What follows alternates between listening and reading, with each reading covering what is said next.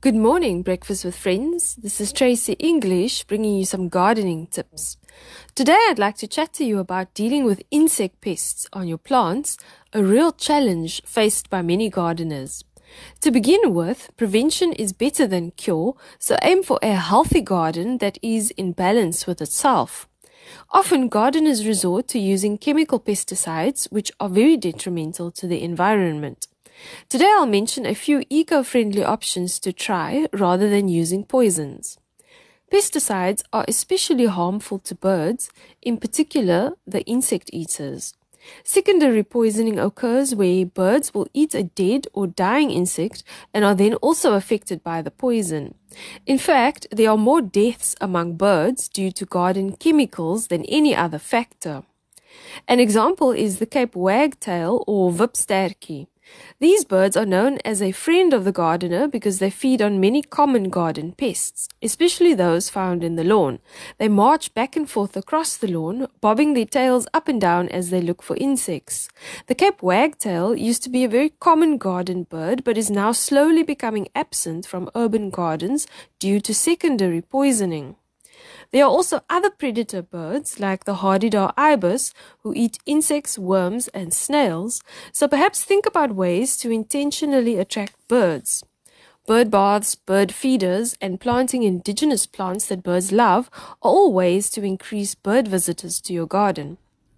Other natural predators that help to keep insect populations down are animals like lizards, frogs, and chameleons, which eat a variety of garden pests. There are also several insects which eat other insects. For example, ladybirds eat aphids. Ladybirds are capable of eating about 50 aphids in a day. They also lay eggs on plants infested with aphids, and the young ladybirds start eating soon after they have hatched. Other predatory insects include certain wasps, which attack worms by stinging the worm to paralyze it, laying eggs on the worm body, and the hatching eggs then feed on the worm. There are also dragonflies and praying mantis which feed on insect pests. When using pesticides, these predatory insects also end up getting killed along with the pest, leaving your garden vulnerable to more infestations of certain insects. Instead, a prevention would be to grow as wide a variety of plants as possible so that you can attract all the natural enemies of insect pests. Some pest problems can also occur because a plant is growing in unfavorable conditions.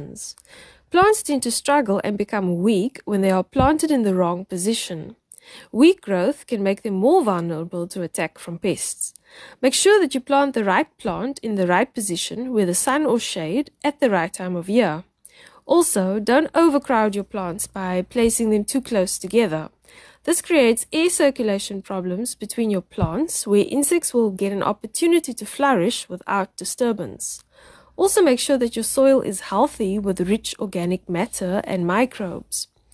Another preventative measure is to try companion planting. You can use specific herbs to attract beneficial insects or to repel the harmful ones.